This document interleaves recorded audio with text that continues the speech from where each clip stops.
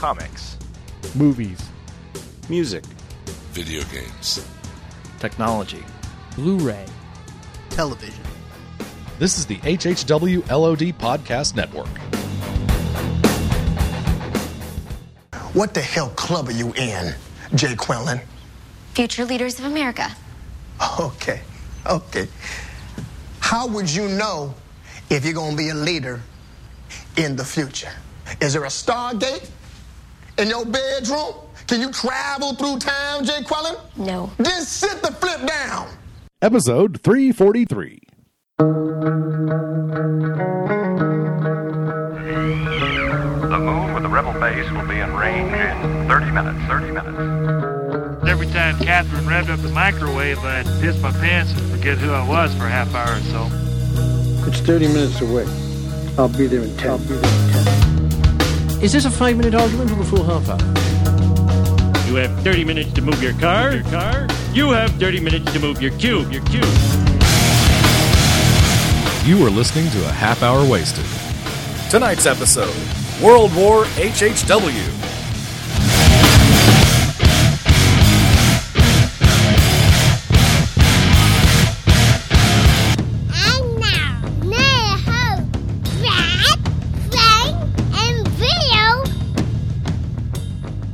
And that's why you never hire zombies to do arborist stuff at your house.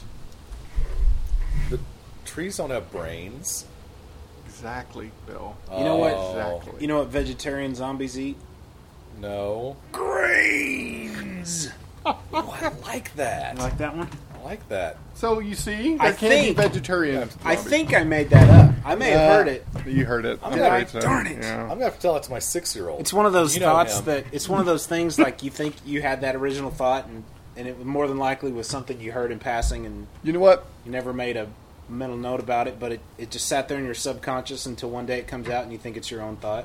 So, have you guys seen this Burger King commercial for the French fry burger? Yes. No. Okay. Yes. So Burger King has this new burger called it's a hamburger with French fries on it. And it's like $1, man. Yeah, it's $1. Can't be good for you. But anyway, so it's good for your wallet.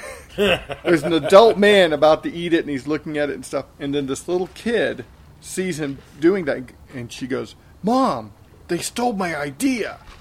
Because as kids, did you ever do that? Like put the French fries in your hamburger or potato chips in your sandwich and eat it? Okay. So that's obviously what she's referring. What you drinking there, Brad? Zach Galifianakis. He's good. Yeah, it's good. Do you see it's a little confusing at times, but it's... I finally saw his Between Two Ferns with Justin Bieber.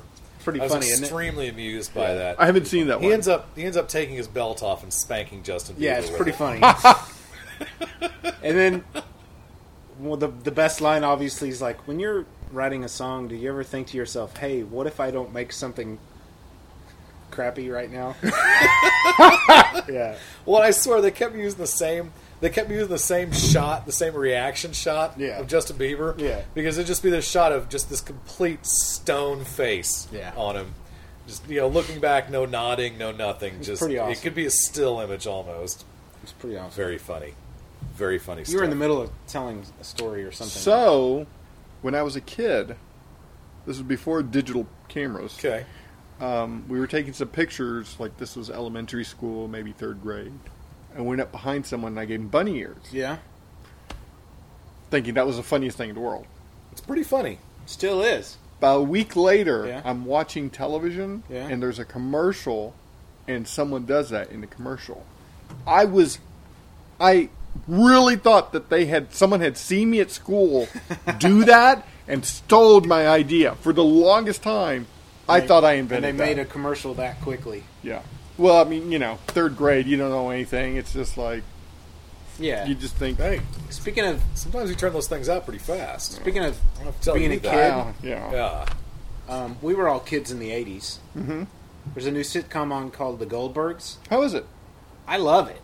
It makes me laugh. It takes place in the 80s. Wendy McClendon Covey. From Reno 911. From Reno 911, the blonde lady. Yeah. She's the mom. That's her? Yeah, she's the mom. And the kid who plays a young Nacho Libre and a young Jack Black in Tenacious D's The Pick of Destiny, it's the same actor kid.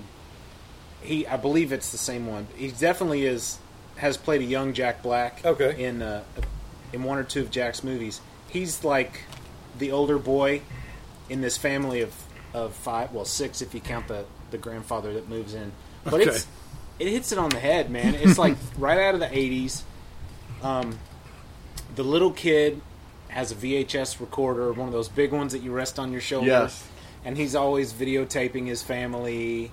And at the end of each episode, there have only been 2 that have aired, but at the end of each episode, they've shown actual video clips that the producer of the show, Adam Goldberg, took when he was a kid.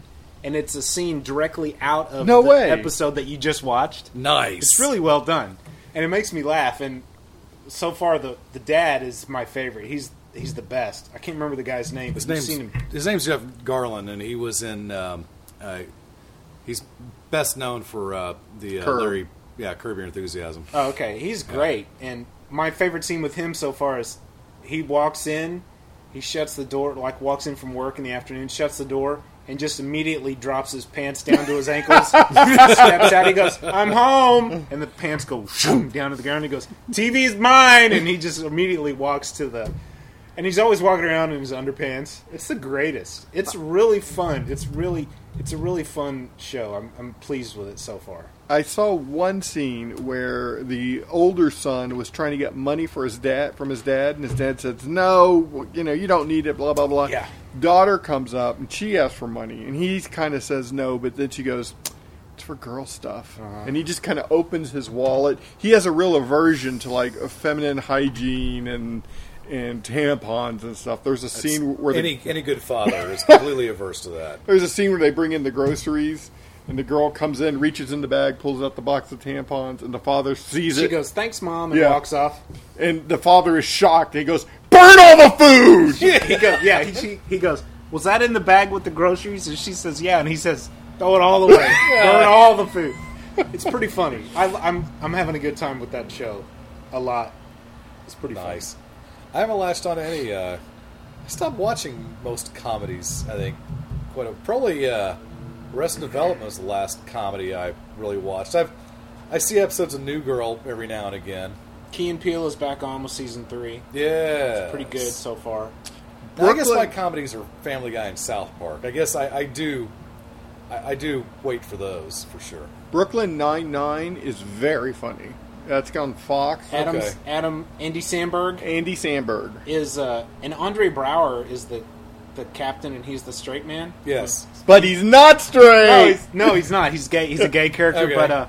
But he's actually pretty funny in the show. He's very funny. It's not as funny as I want it to be, but. And the little guy, the little squirrely guy, Joe Latriglio, I think is how you pronounce his name. He was from the state. You nailed it. Yeah, he's funny. It's a pretty decent show. I look forward to that too. I haven't started watching it yet. I've missed what, 2 episodes? 3 now? Oh dear. Yeah. Well, I'm not going to start watching it now because I'll never catch up. Well, it's a sitcom. Right? A sitcom. Right? The Goldbergs come on. You can right after Marvel's Agents of S.H.I.E.L.D. Oh yeah, which I was listening to S.H.I.E.L.D.'s your episode with you and I was listening to it on the way in. Yeah. Dang it, I haven't seen episode 2 yet. Russell and I recorded an episode last night for episode 2, and Johnny couldn't make it. Well, it's a long commute for him. Yeah. So I'm enjoying the show so far. Do you know there's a big cameo at the end of the episode? No, I did not know that. Okay. I saw the cameo. Yeah. I did watch the episode last night. Yeah. I mean, you can spoil it for me if you want to. This guy here. Oh, cool. He shows Excellent. up. Yeah. Excellent. The real deal. Nice. And I like the show. I was speaking to my friend Chris today, and I said, Did you watch Agents of S.H.I.E.L.D.? And he said, "Yeah, I watched it." I said, I like it. He goes, "Is that what you're telling yourself? Or do you really like it?" And I said, "You don't like it?" And he says, "I'm having a really hard time with it." And he's a Marvel nut, too. Mm-hmm. You know, I certainly consider myself a Marvel nut, if we're going to use that phrase. Marvel zombie, I think, is the term. Yeah, I thought the first episode was a lot more... What's the best word? was a lot more formulaic than I expected it to be. Yeah. I really expected something really kind of mold breaking, and I think a lot of it is expecting way too much out of it. I think it's kind of unfair to expect it to be, this new paradigm for a TV show. But yeah, I just thought all the it was like, okay, well, we got to get our team of 5 or 6 guys together. It's like it could just be a SHIELD show. You don't have to have the cast of Glee or whatever. It doesn't have to be just these 5 people only. But they've got the smart scientist guy who's they got the lady who she wisecracks, but she's really good at computers and she's trouble, and they got the and with the brother sister combo, they're not brother sister. They're not. Their last names are Fitz and Simmons. Oh, that's right. Okay, but everybody refers to them as a single entity. They call him Fitzsimmons. Right. Go tell Fitzsimmons to blah blah blah. Okay. There's way more good than bad. Okay. Yeah. The one thing that I really took away from the first episode, and I haven't seen the second yet, is how different Agent Coulson is personality-wise. You think so? I really do. In the movies. What does that face mean? Yeah. I think he's very much like in the movies. Let's hear what you have to say. Okay, well, I've got an answer for you. In the movies, he smirks. He clearly has a sense of humor or whatever, but you don't really see it. I mean, the most you see is kind of a smirk out of him, maybe an offhanded comment that could be taken in an amusing way. But in this show, are we doing spoilers here? Go ahead. For the first episode? It's been on 2 weeks. It's been on 2 weeks. Okay. Spoilers. 3 weeks, actually. So, the first episode, he comes out, and he's really... Okay. The reason I think he's different is because he's very smiley, and he's very almost jokey. I mean, it's really almost out of place for a character in a position that high. I mean, you don't see Nick Fury going around cracking wise, do you? Well, you got to see a little bit of that in the Avengers, and I understand they've given him those moments, but it hasn't been his main personality trait. It seems like it is in the episode. Now, granted, you got 45 minutes of him on this episode. Right. With Coulson in all the movies combined, yeah, what did you get? Maybe 5 minutes, 10 minutes tops? 10, 15 minutes. I mean, he has a pretty long appearance in the... Ooh, that salamander just caught a bug. Nice, I good. just saw that. Anyway. You go and eat, Mr. Gecko. Oh, we're on the patio, by the way. Yes. I think his character is just a lot... It's a lot jokier. I mean, his character is almost being played, not as the straight man, but he's almost the funny guy in this. And I just think it's borderline out of place. Now, the explanation, which, for those of you who watched the first episode, hopefully it hit you like a sack of bricks when Hill leans over, or who was it? It was the doctor, Ron Glass, says he really doesn't know, does right, and he never can, or he must never know. Yeah, you can never know. You can't ever know. And so it's like, no way. So he did die in the Avengers, and this is a life model decoy. I don't think it is. And he doesn't know that he's a life model decoy. I don't think it's a life model decoy. You don't? No, I don't. After hearing... I don't want to repeat a lot of what I said on the S.H.I.E.L.D. podcast, but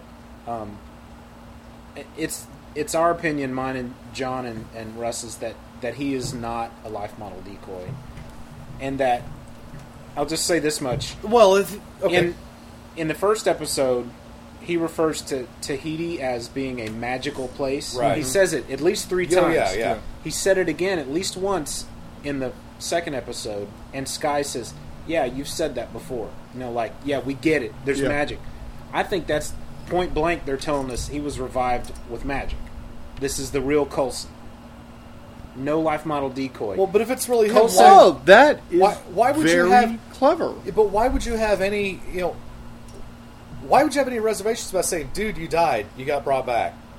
I don't know. What's wrong with that? I don't know, and that's a valid question. Okay. But we'll obviously learn more. Yes. But the 3 of us have decided that he's not a life model decoy. Okay. He bleeds in the second one, in the second episode. I don't know if life model decoys... I think LMDs are made to do that, too. Okay. Well, this is the comic book that we're talking about. That's our only experience with LMDs so far, so... I mean, to dumb it down for the movie audience and stuff who aren't familiar with with the comic books that greatly. I mean, they could just say he's a clone Well, and 'cause just leave it at that. LMDs aren't robots, they're androids. They're synthetic humans. So they've got synthetic blood and synthetic skin and synthetic muscle tissue, and you know, they're basically artificial humans. They're not robots. So my explanation to myself was he's a life model decoy, and you don't have, you know, the same experience base. You don't have, you know, there are differences between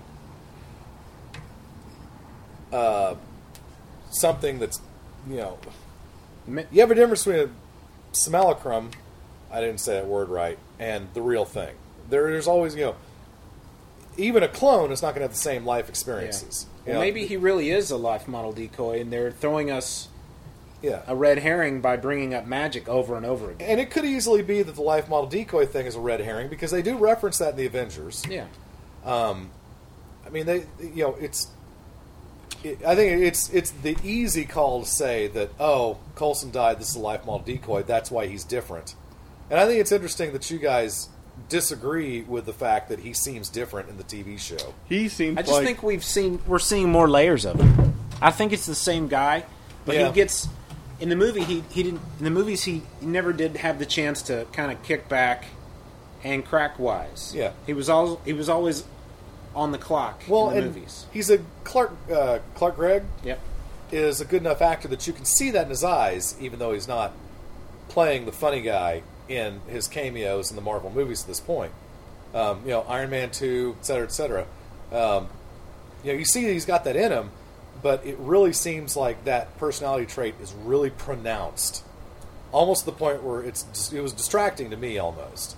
And between that and just the kind of, it felt very much like, okay, this is like if Fringe was a Marvel comic book, you know, taking place in, you know, the Marvel universe, this might be what it's like.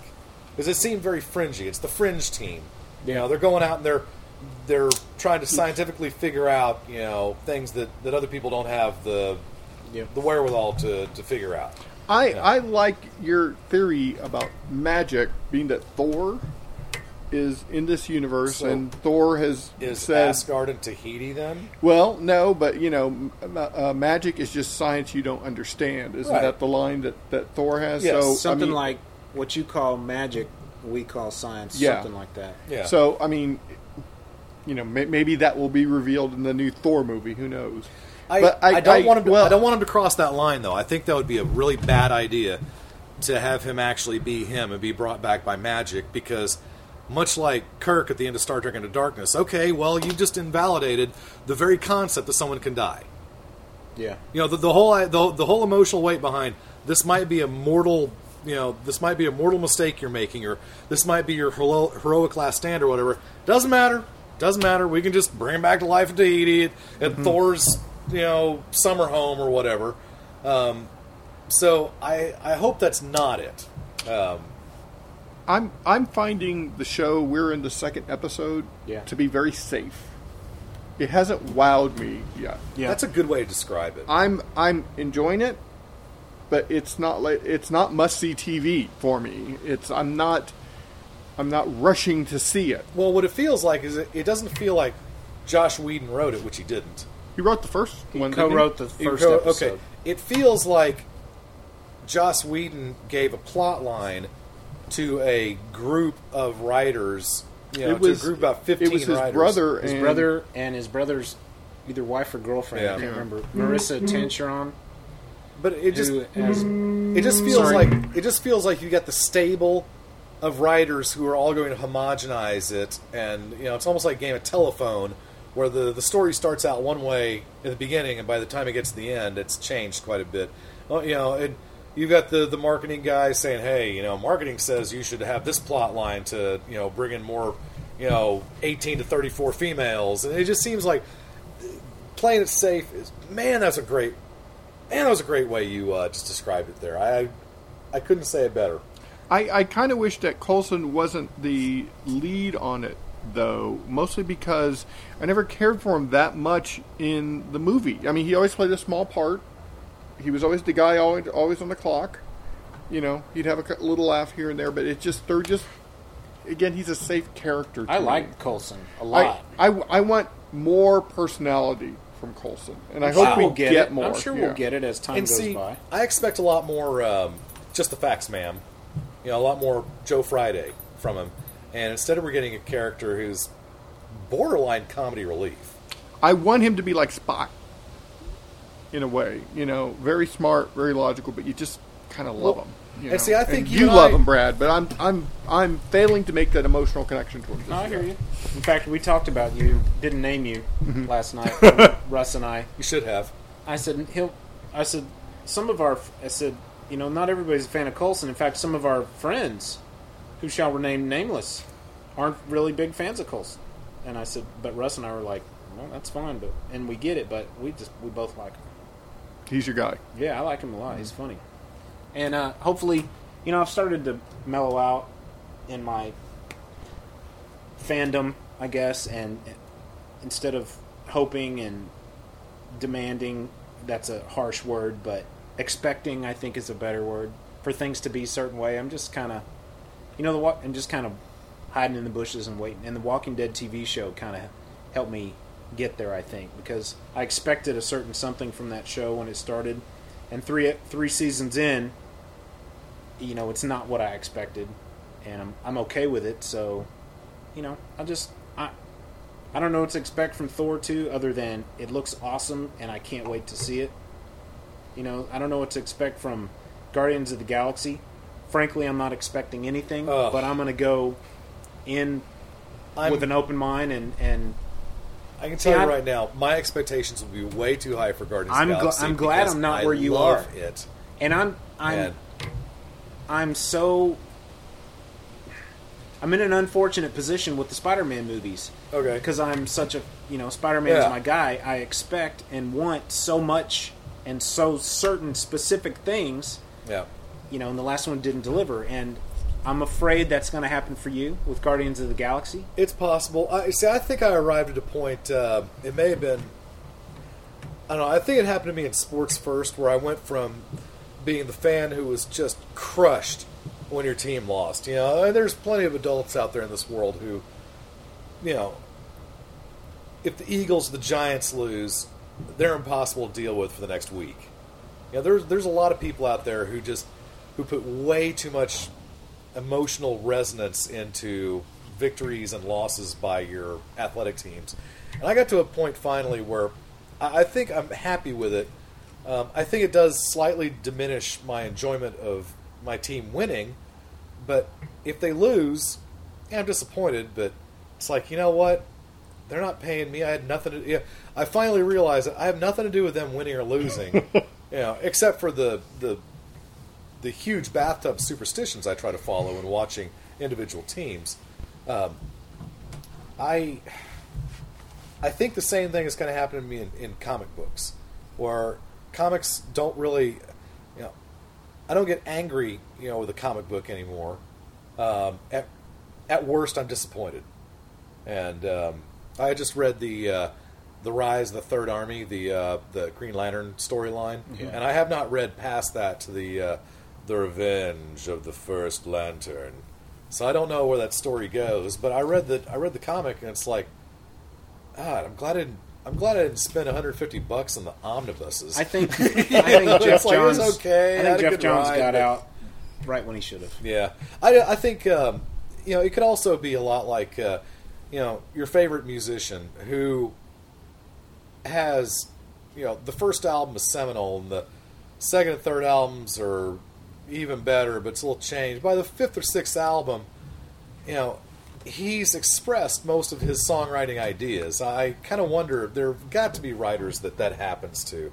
You know, nobody has just an endless font of brand new truly inspiring original ideas, I think. If you look at all those artists that you love and stuff, Yeah. I mean, all that magic that they do, they always do during those young, angsty years. And then as they grow older and as they become wiser and they realize that certain things don't matter as much as they used to, Yes. they start to mellow out and they kind of lose that passion. They lose that edge. That's not a bad thing. That is just growing older and wiser and realizing, you know what? And you know, It doesn't, we broke up, and you know what? And now, 10 years later, that was a good thing. it can be a bad thing. I remember. It's not a bad thing. It's just you reflect in a different way. A buddy of mine who I just treasured, a guy named Brian Barry, went to high school. Like middle school through high school. Did you with bury him in the sand? I did not. I actually have lost contact with treasured him. him. And I missed that guy. Oh, wow. But I apologize he said, for that. That was you pretty, said it. Too that's late. pretty awful. He said, Cheap Trick was really good until they stopped having problems. And, okay, you know what? That makes perfect sense. They went from Dream Police and All Shook Up and, Live at Budokan stuff to putting out stuff that was really kind of middle of the road. And he said once all their problems got solved, they're not the same. And I think that plays into probably most avenues of life out there. I think as you get, and the artists you like get older, you start to reflect on certain things. Like if you look at the teeny boppers, the new generation, the Justin Biebers and stuff like that, they're singing about things that we've already experienced. And they're singing about things that we're like, oh, in 20 years that is going to seem so insignificant. But they're singing to people who that is new to them, that breakup, that first love. That not being able to fit in and all that stuff, and all that is new, and that's why music, rock and roll, rap, whatever you want to call it, that genre of music is always so young because it's volatile and it's new. Yeah. If the guys our age who are making music and stuff, I mean, they're like, oh. They're singing about what are they going to sing about? Their mortgage? Their, right. I got to get milk. Oh my wife. Me and my wife, we got. We had a bad vacation. It's as you grow older, these little things just don't become as important. It's against the laws of physics that as you become a success, your edge starts to dull. I mean, it's the whole reason you fought and scratched to get where you ended up. And it's like, well, okay, I'm here now. Now what? It's like all the pain and the sleeping in a van and crashing on roadies sofas and stuff. Those days are over. I'm sleeping in the Four Seasons now, and I've got my own bus. So what problems am I going to write about now? Yeah. At that point, you basically go back to the most generic of ideas. I guess unless you've got specific personal. You sing your classics. Yeah. And then you go and you put out an album of standards. Thank you. And, Thank you. And you put your spin on it, and then that's how you stay relevant. And then the new Black Sabbath album that came out this year called 13. Yes. It had Ozzy Osbourne and Geezer Butler, and right. I can't remember the guitar player's name, but those three guys are in it. Tony Iommi. Yeah, and I think the drummer from Rage Against the Machine played on this new album. Okay. For them. See, I thought Bill Ward was still with them. I don't recall. All right. There was an article in Bass Player magazine about Geezer Butler that I read, and I'm pretty sure they said that the dude from Rage Against the Machine. That may be true because they. I think Bill Ward may have drummed on the album. I'm not 100% on this, but I know that they decided that he was in no shape to go on the road with them. Okay. And I think Ozzy basically said, "Dude, you can't come. Sorry." Rick Rubin, before they sat down to record and write for this new album, he made them listen to their first album over again. And in the article, Geezer said, we hadn't listened to that album. The last time we listened to that album together, the three of us, was 30 years ago when we recorded it. Yeah. And so, as a result, they kind of went back to their roots, and they have recorded an album with a classic sound. And I've listened to it once all the way through, and there's some good stuff on it. The deluxe album, the deluxe version has a couple of faster tempo songs, which I really like. Okay. But and of course, there's one on there called Zeitgeist that has. I mean, it's like that trippy, acid trip, acoustic guitar and keyboard. Okay. Old Black Sabbath. But it's they kind of you're only going to go so far before you go back to what worked the first time. You know what I mean? Right. Well, this is me being music douche, but when I found that Ozzy was going to be the vocalist and not the great Ronnie James Dio, I was like, nah. Ronnie James Dio is dead. Didn't Dio die? I don't think so. I'm going to look it up right now. Pretty sure he died. Well, that would certainly explain why he's not with him. But I get that Dio replaced Ozzy the first time around, but Dio was was the vocalist on the Sabbath album or two that I liked. So that's not even the real Sabbath. That's like when Pink Floyd. Well, no, it's like my Pink Floyd is died. It was Barrett. real Sabbath. Ronnie James Dio died, age 67, on May the 16th, 2010. That's sad. You didn't know I'm that. sorry, Dio family. I probably heard about it when it happened, and it's been 3 years. That explains why Ozzy's back. And Yeah. he sings in a low register. I'll give you that one. On all these new songs, he sings in a lower register, which would obviously be easier to reproduce on the road. Singing his old higher register songs on tour probably going to be a little difficult, but right. And it's always amazing to me when you get the vocalist who's been singing for 30 stinking years and are still pretty much getting up there to those high notes. Geddy is one of those. Yeah. Robert Plant from The Rush, by the way. Oh, The Rush! Thank They're you. so That's good. a callback to last week. Especially made. The Rush. They are so you, good. Frank. hey, Thank you. the Earth, Wind, and Fire put a new album out recently, too. Oh, no way. Did they? Yeah, and it's kind An of original album? Yeah, brand new. They've been putting albums out for a long time. I think maybe the last one they put out was 3 or 4 years ago, but they've been consistently putting albums out. Holy cow. Experimenting with a lot of hip-hop and stuff like that. But this newest album is like back to basics. With old Earth, Wind, and Fire. With the hit single, October. Yeah. It's, Do you remember? That 31st night of October. There's some really good stuff on it. When we scared you Philip in Bailey. our costumes. Philip Bailey is singing with them again. Nice. Maurice White is not, but Philip Bailey is back, and Verdine White, the bass player, is still there, just laying down the grooves. It's some good stuff. Some pretty good stuff. Well, didn't Nile Rodgers... Was it just him on the Daft Punk album, or did he bring back some of the Chic bandmates? I think it's just Nile Rodgers. I could be wrong, but I think it's mainly him. Laying down some funky guitar riffs. Frank's looking at the clock because he wants to go home and go to bed. Yeah, I always want to sleep. I can't tell, Brad. I don't know, dude. Let me get the... Oh, we're at 32 minutes. Oh, jeez, we got plenty of time. Good heavens. We've got a good hour. We got a good hour. Oh, yeah. So, you how about sports? Let's talk. You ready to call it a night already? That's how come I didn't drink an adult beverage, because I was You sleepy? Well, I would get sleepy. Okay, no, we're fine. You got a bit of a drive. Both you guys do. My drive, which everyone wants to hear about, is to get to Bill's house in the afternoon is just. It's just bad. There's no way around it. So you just got to deal with it. Yeah. So, if I had my original plan was just to come from work straight to here, but when we decided to move the time up, then I went. My errand, I said I had to go run an errand. Okay. Milk.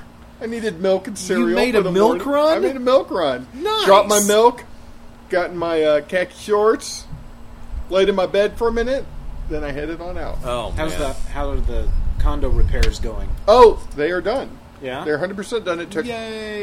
There was this online calendar that you could put in an end date, a beginning date, end date, and it would tell you how long it would take. 9 weeks and 4 days it took to get my. Is it back to normal, or did they make improvements? They made some improvements, but it's back to normal. Good thing is nothing You got out a of my hot tub pocket. now, right? Yes, I got the hot tub. Good. But I specifically just wanted lukewarm water. Didn't want Okay. hot. Makes you perspire. You said something about your mail slot in your door is now all digital. Yeah. Which didn't make any it sense just to me. accepts emails. Right. That's it. That's the way of the future. Yeah. I mean, I you mean, know, we watch Seinfeld. We mail- know that nobody mail? needs mail these days. Snail mail? God, there's a small chance there's a postal worker listening to us. I would like to apologize for that, Crack. I was ill-considered and rashly thrown out there. Your job was not I'm sorry. Sorry. closed down during the government Right. shutdown. I do work for the federal government, but where I work, we are not. We are exempt because we are a self-sustaining entity. Oh, okay, that makes a lot more sense because I was sitting there thinking when it all went down that wow, you know, Frank's gig I think would be way high up on the chopping block Yeah, like- because it's like, you know, what you do is clearly important, but I can't It's imagine not anyway. essential. It's not essential to the functioning of our nation. And so that's cool, but you're right. You make your own money. We so make our that- own that money. Makes a lot of I sense. work for the Army Air Force Exchange Service, and it's basically the BX and PX for anyone familiar with military bases or posts. And I produce commercials for them. And we're self-sustaining. We get 3% from the government, and that's just transportation logistics money when we have to go overseas, Okay. when we have to go into a war zone and stuff. Right. Or a battle area. That's it. We make our own money, so we are not affected by it. That's good. How's the thermometer? It has been taken away. Oh. So I don't know. You two are the only one that knows what that refers That was to. inside, wasn't it? Yeah, that was an inside. I'm sorry. We'll tell you later. Okay. All right. But yeah. So, but hopefully, at this point, we're 3 days into the government shutdown. Yes. And that's just sad to think that there's some people who may not Well, be getting a paycheck. I think there's two incredibly striking thoughts about the governmental shutdown. A, there are people out there who are being affected in very most negative ways. I mean, there's women, infant, and children out there who are going to be really suffering because of this. Because they don't got a paycheck. They don't got money. Yeah, and because they ain't working. And I realize there's a bit of a dichotomy here between what I'm about to say next, but it's also amazing to me how a government shutdown means that 75% of the government is still operating, and that what really has it affected? I mean, other than National parks. Okay. Yeah. I mean, it's IRS help desk. I think there's some. While post office is still working, I think they had some cutback. Well, I think it was funny that I saw a stat that said 93% of the Environmental Protection Agency is considered non-essential. 50% of the DoD is considered non-essential. And I'm doing this off my head. There were other departments that were listed, but it was surprising how high those percentages were. It's like, so if it's not essential, then why were we paying for you in the first place? That's it's like because it makes life easier, quote unquote. Yeah. I mean, this podcast is not the place to get off on a large government versus small government debate. See that salamander? It's about to get that bug. Gecko's about to eat, man. There you go. It's sneaking up. There's a gecko. Oh! So we were just watching a salamander or a gecko on Bill's fence, and it was encroaching on a bug and it got it. Wow. Like watching a fish eat a grilling tonight. That's good eating. That was a moth. That wasn't like a little gnat or anything. It was? looked like a tiny moth. It was bigger than his head. Yeah. Maybe it was just the wings. And we're outside too. I guess we never really explained that. We did for the first episode. I think this is episode 343. Yeah. So we're just outside, kind of enjoying the we mentioned, lovely Dallas weather. We mentioned episode 350 in the last episode. The sun has dropped, and it's really nice out here right very now. Nice. Very knowable. We were kind of vague with when we might record episode 350, but I think we nailed down a day. Yes. So Frank's calling up the half-hour wasted calendar.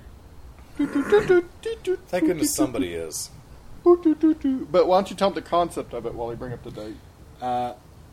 Suggested by the great Liz Hill, we're going to call you guys if you send us an email saying you would like to participate. First come, first serve. And it's going to be a reverse music show, kind of. What we're going to do is call you, and you're going to give your music choices the way Frank, Bill, and I did. for the approximate years of 1986, 1996, and 2006. What you were listening to, maybe some important songs for you at that point, something that represented your musical tastes at the time. And if you would like to participate and have us call you, it will be on November the 20th. That's a Wednesday. That's a Wednesday. It'll be a weekday. We're going to start calls going out at 6:30. We'll make the first phone call at around 6:30 Central, 7:30 Eastern. And if you want us to call you, send us an email at halfhourwasted@gmail.com. You're going to have to give us the 3 songs that you would like to talk about and your phone number of choice for us to call you. And after we get a few of those emails in, we'll be able to more or less kind of give you approximate times when we would call. We'll make the first phone call around 6:30 Central. So if you would like to participate in this, please let us know. November 20th. November right? 20th. Wednesday night. Now, should people send you the music files? Should they point you to a YouTube link that maybe has the song? Or is that yet to be determined? You know, at Gmail, you can probably, if you can email to Brad, that's probably the best way to do it, just because... Yeah, Gmail has a 25 megabyte limit. You can send 3 song files in an email these days. If you have to, send 3 emails. If you've got the file, go ahead and send it. There's a good chance, one of us might have it, or... Yeah, and if it happens to be DRM, just give us the name and then we'll figure out a way to get it. If you if you have a DRM copy of it. Heaven forbid if it seems worthwhile, we might throw it on 99 cents to buy it off iTunes. Yeah, if you got a YouTube link for it, you can give us that, and I can just capture the audio that way. Nice. Well, this would be interesting to hear you guys' take on it. I can't wait to send in my suggestions. What time are you guys going to call me? We will call you on the 21st. Oh. Ooh. What you going to call me? That's a burn. Brad just burned. Brad just zinged you good. Yeah. TBD. Hey, Bill. It was a great show. Oh, sorry missed snap. It. Yeah. Oh, snap. Yeah. Look what I saw. Oh, snap. I missed that. I have to find that sound effect. Biz Marquee. Oh, snap. I like his sound bite from Men in Black 2. Yeah. When he and Will Smith were talking, that's pretty awesome. Yeah, I can't do it, but it's pretty awesome. People say Men in Black 2 had no redeeming value to it. There was some good stuff in it. It also had Laura Flynn Boyle, which until she went mental and started dating Jack Nicholson, she was quite the catch. What was Peter Griffin's job with Larry Flynn Boyle? Oh, remember he was her pillow or something? Yeah, he was her blanket. So to keep her warm? Keep her warm, because he was so skinny. Lara, is Dylan McDermott as nice in person as he is on TV? Or something like that. Yeah, and he was like, she's like, yeah. Good. That's good. Good. That's good. My favorite part, I can say, of Men in Black 2 was the beginning, that kind of the gotcha moment where you see the spaceship flying through and it comes through the atmosphere and it crashes and it turns out it's about the size of a pecan. You know, it's just, that was so great. Well, and I love how it's destroying planets on its way through the opening credits. That's right, it was. I'm gonna have to watch that again. I really liked Men in Black 3 too. I thought it was real good. Man, I don't know how to quantify this because I haven't sat through and watched the entirety of Men in Black in years. Gosh, it's on Netflix. The first Men in Black is on Netflix. And by the way, I know Netflix does this, but they did not parse out much bandwidth to Men in Black, the movie, because it is blocky and maybe you just had a bad internet connection that day. It's possible. I'm willing to give it a second chance. But it seemed like it was very low resolution compared to other things. Voyager and Deep Space Nine seemed like they're at very low resolution. Maybe just because they were standard def shows. But you watch the Star Trek, the original series on Netflix. It's beautiful. Interesting. You watch House of Cards or Arrested Development or Spy Kids 4 or whatever. They look really nice. I wonder these if don't look so nice. I wonder if, like, these movies sit on a server and, like, if they're not accessed, like, if it's not as popular as other ones, it just kind of... Maybe they start taking away bandwidth from it. Or it's just, like, harder to access. That looks great. That's also on your phone, not a 42-inch TV. Yeah, Brad. Okay. But, no, I see your point. And, there's possibilities is my connection. But I do have... I also use my Blu-ray player. I don't have, like, a Roku box or a Google dongle or Apple TV. Or... Here's one of my favorite scenes. Oh, hang on. Let me back up. I don't know what scene you're getting ready to play for me, but I'm already giggling because I'm like that. Come on. Aww. Oh, the Wi-Fi went away for some reason. No! It's kind of shaky out here on the patio. It is, and that really bums me out because when I moved the modem into the living room... West Point, graduate with honors. We're here because you're looking for the best of the best of the best. Sir!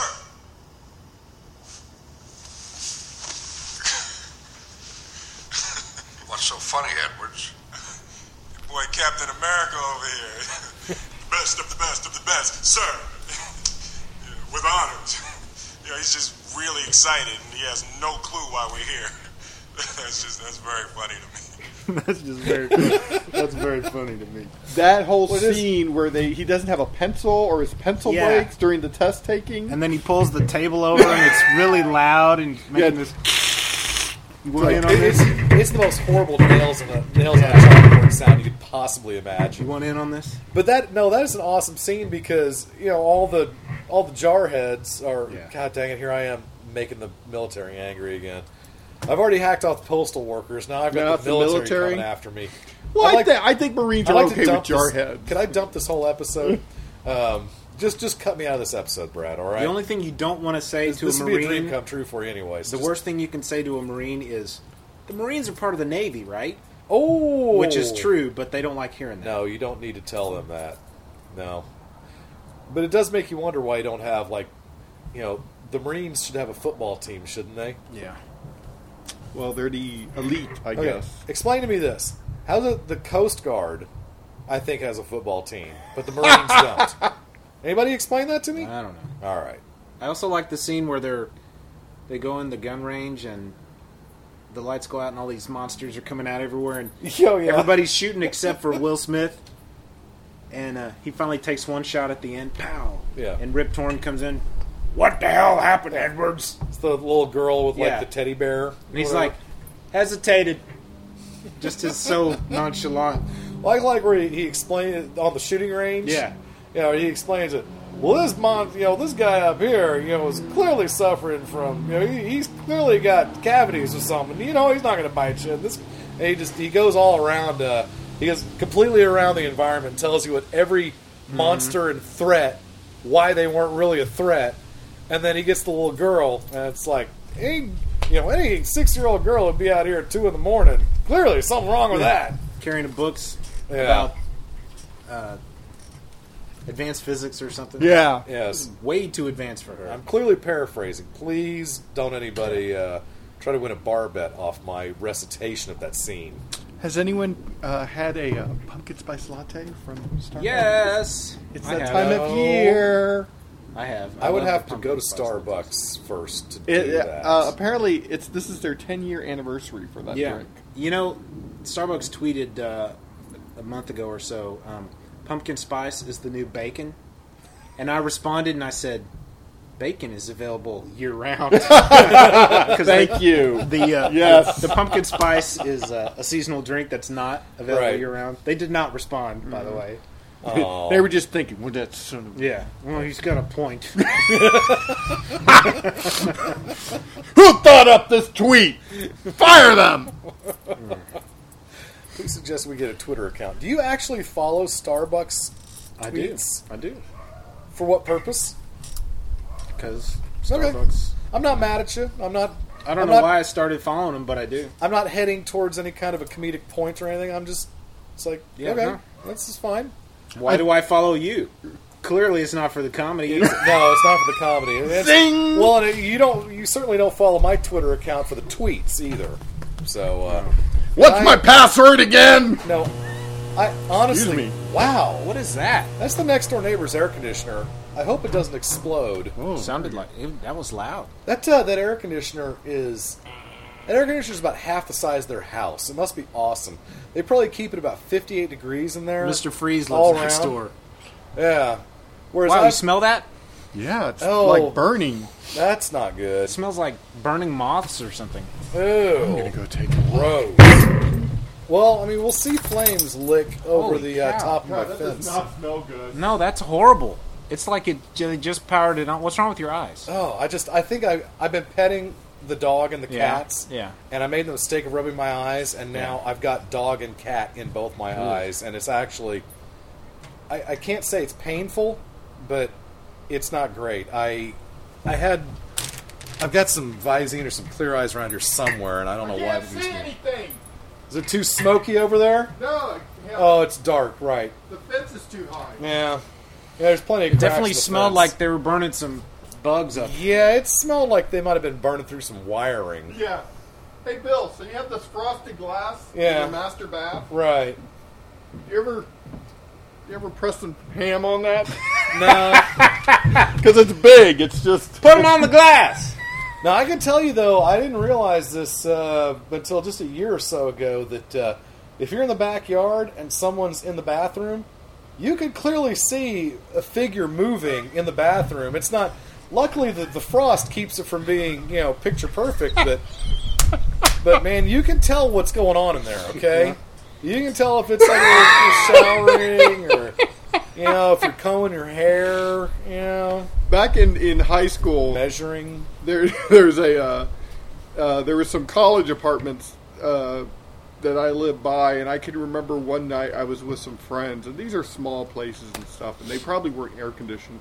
It was a Friday night. I was driving with some friends, and we looked by, and there's a guy who's in his bathroom, and the window's open, and the window's probably like a foot by a foot, and he's just there standing in the shower, washing his hair, looking miserable, and he's just standing there, and a friend I'm with sees it and just starts to laugh, like really loud, and the guy looks over and just, he's just disgusted. He's just still washing his hair. Son of a gun. The poor guy, it's like he had a bad day, and everyone's watching him wash his hair, and people are laughing at him. I've never understood windows in showers. Neither have I. On the outside of the house, Yeah. Even if it's just by your head. No, Just the fact that somebody knows you're in there. No, the window above your head in the shower, though, man, I want one of those in every room in the house. That is Really? awesome. Nice light. Yeah, well, mainly it's not because you're showering; it's because you're doing something else in there that can stand to be aired out.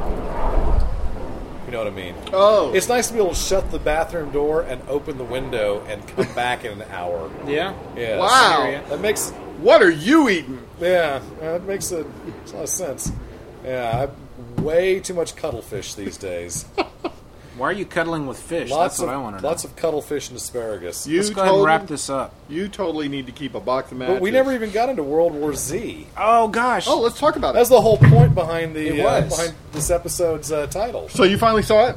I finally saw it. Yes, I finally saw it last night, and a number of you people have seen it previously, and I don't think any of you guys had anything negative to say about it. I mean, I loved it. yeah, Brad loved it. I liked it. You liked it, and I was somewhere in between. I wasn't in love with the movie, but I did figure something out last night. Mm-hmm. Brad Pitt, yeah, if I had to, I'd be okay with that. He's a beautiful man to you? He's a good-looking dude. Oh. It's okay. You know what? I recognize good-looking ladies, and nothing wrong with recognizing a good-looking guy. Okay. But I've for some reason, I don't know why, but I've always bought Brad Pitt's scene.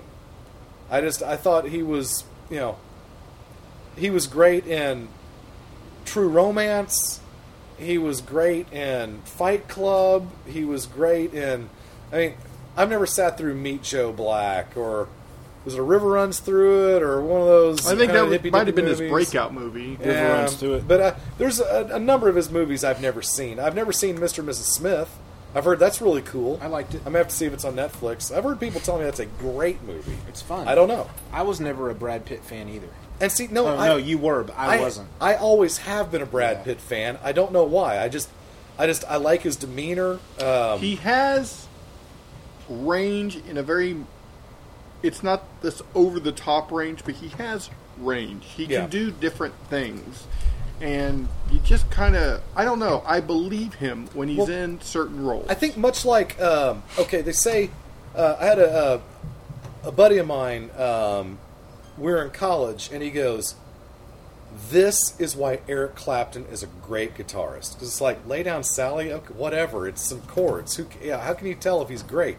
This is how you can tell he's great. And he plays in his song, and he does a solo, or I'm trying to remember if it's a solo or the end of the song, but he does a solo that's not terribly complicated, but then as the solo is decaying out, they're getting ready to pick back up the next phrase or whatever, he does this incredible little riff, literally as the guitar is being mixed out of the song, and he says that's where his greatness shows up.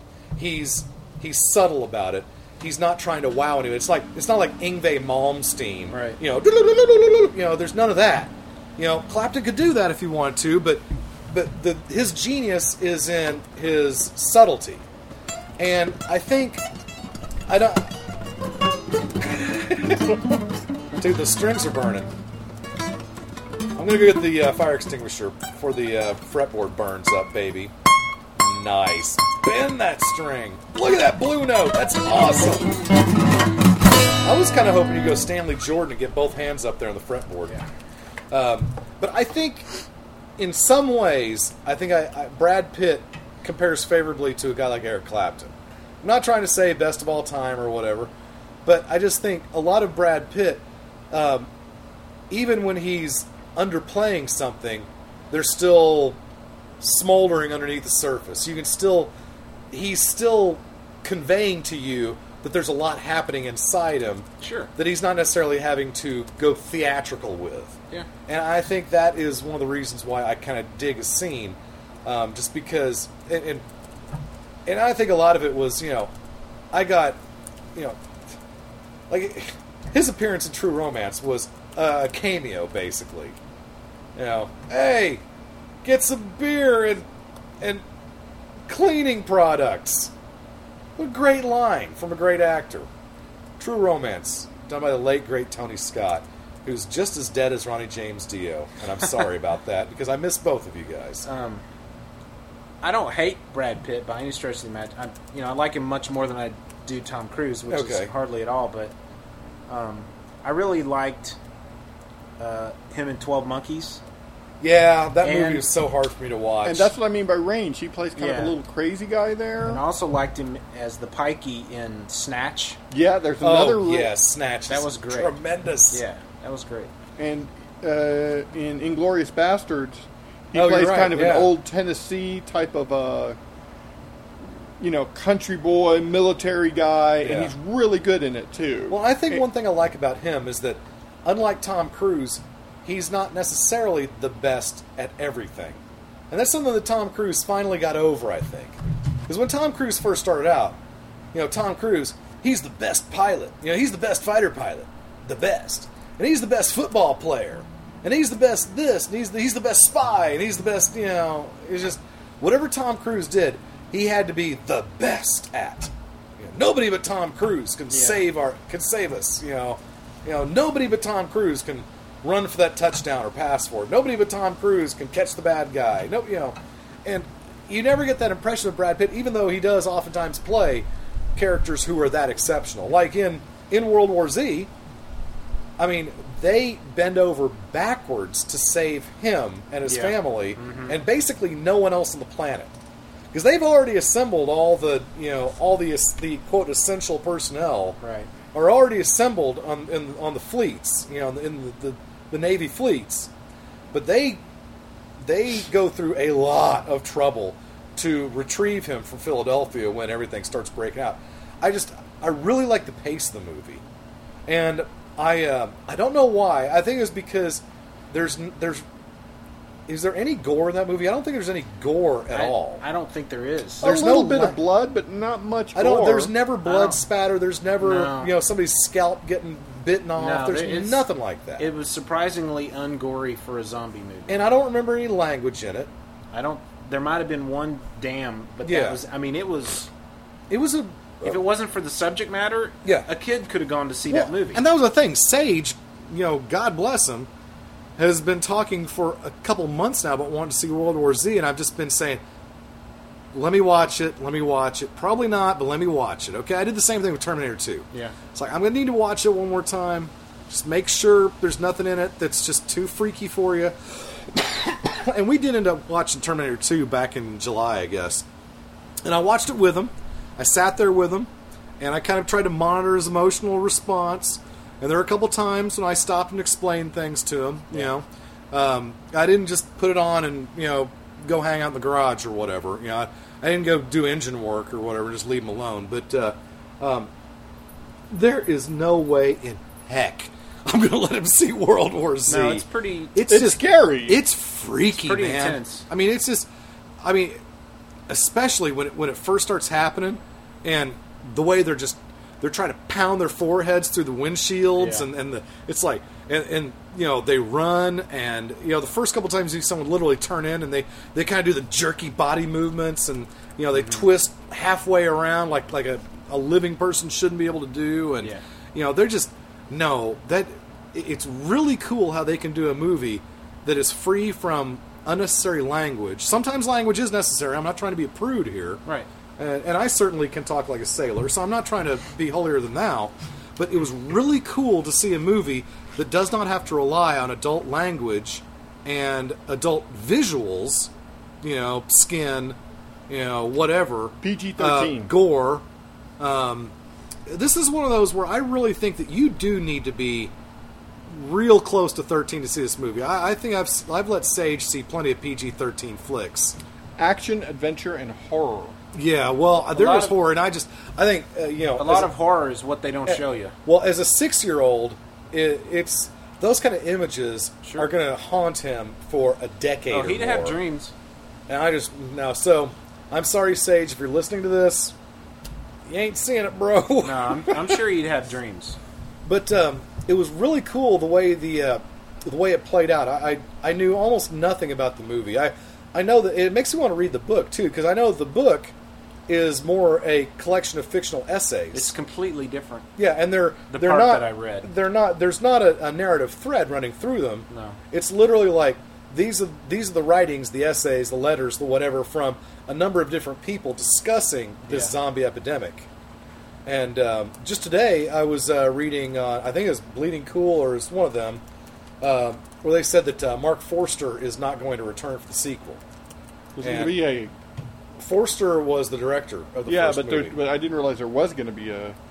I thought it left on a good note. Like, it could have been a one and done. It could. I think that's the way it ended. And again, I appreciate that. It doesn't beg a sequel. Right. Before I saw it, I heard that, there are other World War Z books out there. Aren't there? There's only one I know of. Yeah. Okay. Well, maybe I'm that's never Max Brooks, maybe I'm thinking of different World narratives. War Z has written other zombie books. Okay, like did they the not Zombie Survival Guide? But okay, did they not happen in the? Well, the Zombie Survival Guide, that was a kind of a humorous. Is that book. literally a how-to? It's not a narrative. Yeah, okay. I believe so. Okay, I think there's only been one narrative that he's written about World War Z. Okay, but knowing that it was more like a collection of essays, than one coherent narrative, one story going from point A to point B. It'd be interesting to read that book and find out if did they take one of the narratives, one of the stories, and spin that into the whole movie, or did they basically just kind of take the name and make their own movie off of that? I got the impression, because I do know some people that did read it, that it's more the latter. They just took the name. Okay. Because that whole thing is just a historical document. It takes place like about 20 or 50 years after the breakout, and it's just how people survive. It was people reminiscing about it. Well, and it does make you wonder, because it looks pretty stinking hopeless. I mean, I guess the genius twist at the end, how they kind of got around it. But I think I need to go back and watch the last 15 minutes of the movie just to kind of make sure I know exactly how it does end. It's a damned if you do, damned if you don't kind of scenario. Right. Well, I mean, the whole idea that that the zombies are looking for healthy tissue, not diseased tissue, is quite a revelation. But I thought there are a lot of characters in that movie I thought were really cool, and I loved the super smart kid, theoretical scientist, whatever, the guy who came up with a lot of the zombie fighting ideas, the guy that they took out in the field with them. Yeah. Actually, we talked about that plot point. The conversation that they have on the plane on the C-130, whatever that was awesome. Where he was saying, what was it? How a lot of times the whole game is recognizing, what you think. And he was talking specifically about how to defeat a virus or how to defeat a disease, and it's like. Oftentimes the disease is what seems like the disease's strongest point is the chink in its armor. Right. And just, that kind of idea that, it doesn't have to be hopeless. It's basically kind of a game to figure out how to, there will be a way to defeat this. It's just a matter of divining that answer. And I loved his character, and I had to go back and rewind it because... spoilers here. Sorry. Yeah, no, for World War Z. I think we've talked about. Yeah, this I think you point. guys talked about the movie, and I hadn't seen it yet. But when he kind of panics when they get to their first stop, and he tries to run back into the plane, which makes perfect sense. I probably would have too. But it's raining like cats and dogs, and he slips and trips.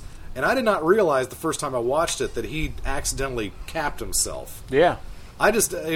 Brad Pitt kind of leans down and he kind of looks at him and he kind of feels his neck or whatever, and then he gets up, and then the movie continues, and there's never a word given like, oh no, he's dead.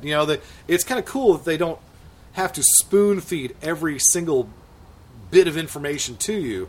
They kind of let you just get on the roller coaster and enjoy the ride. And I just, again, I thought... Brad Pitt's character was very cool. I mean, even that touches... that scene where the scientist dies was a great gotcha moment for me. Yeah, because you don't expect it. You expect him to be the hero. You expect him to figure it out. When he dies, that becomes an OS moment. It's just like that. Whoa, that's like Arnold Schwarzenegger dying halfway through a Terminator movie or something. It was probably 20-30 seconds later where it's like, whoa, wait a minute. And I had to back it up, and it's like, holy cow, he did. And it was very subtle because it's a tiny little muzzle flash that unless you're paying attention, you're going to miss. It's literally a blink and you miss it kind of thing. And so it's really kind of cool how subtle the movie was, how subtle Brad Pitt, how almost understated Brad Pitt's character was. I don't mean that as a criticism, because actors play understated all the time and it becomes wooden. He does it, and it still feels like there's a lot of nuance involved there. And again, maybe this is just me and my apparent Brad Pitt man crush. And you know what? Fine. Brad Pitt, he's a man crush, okay? Women want to be with him. Men want to be him. I'm right there. So, good on you. And I agree. I think it's really cool that they left that movie in a place where there does not have to be a sequel, because they had no idea. That movie could have been a Battlefield Earth or Lone Ranger size flop very easily. Sorry about that. No sweat. And I don't know what kind of bank it made. Clearly it made enough to make another one. And it was a summer hit. That was not a small budget movie either. I mean, the amount of CGI alone would crank the budget up, but I don't know. I mean, having Brad Pitt again is also an expensive thing. I mean, well, I'm sure it was $200 plus. But I think Brad Pitt was wasn't he? He was a producer of some sort of this movie. Yeah. I mean, he probably is on most of his movies. Maybe, I don't know, but I think he. But I think he has an actual financial stake in this movie because isn't Plan B his production company?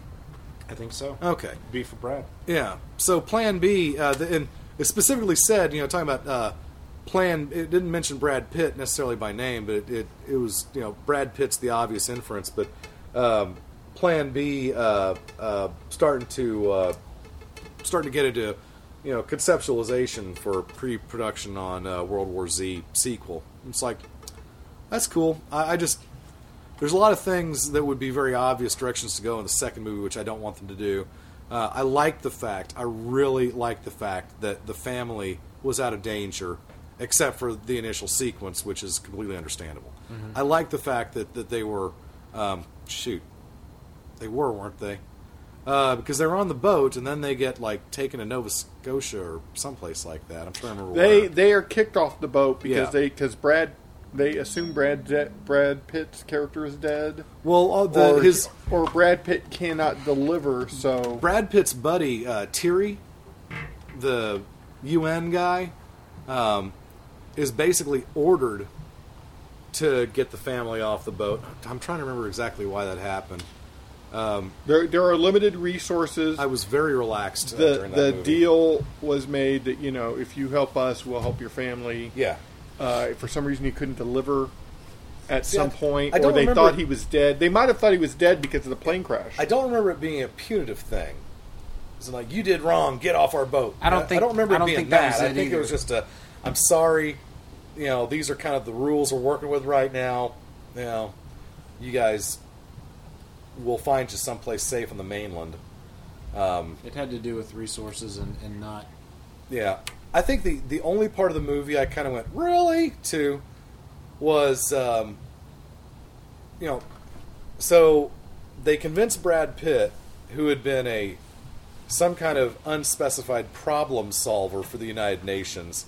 He had been in a number of war zones. That was a problem I had with that, because they never said what he was. They never explained. Well, clearly he was some kind of a, not a mercenary necessarily, but he did mercenary things for his government, I'm guessing.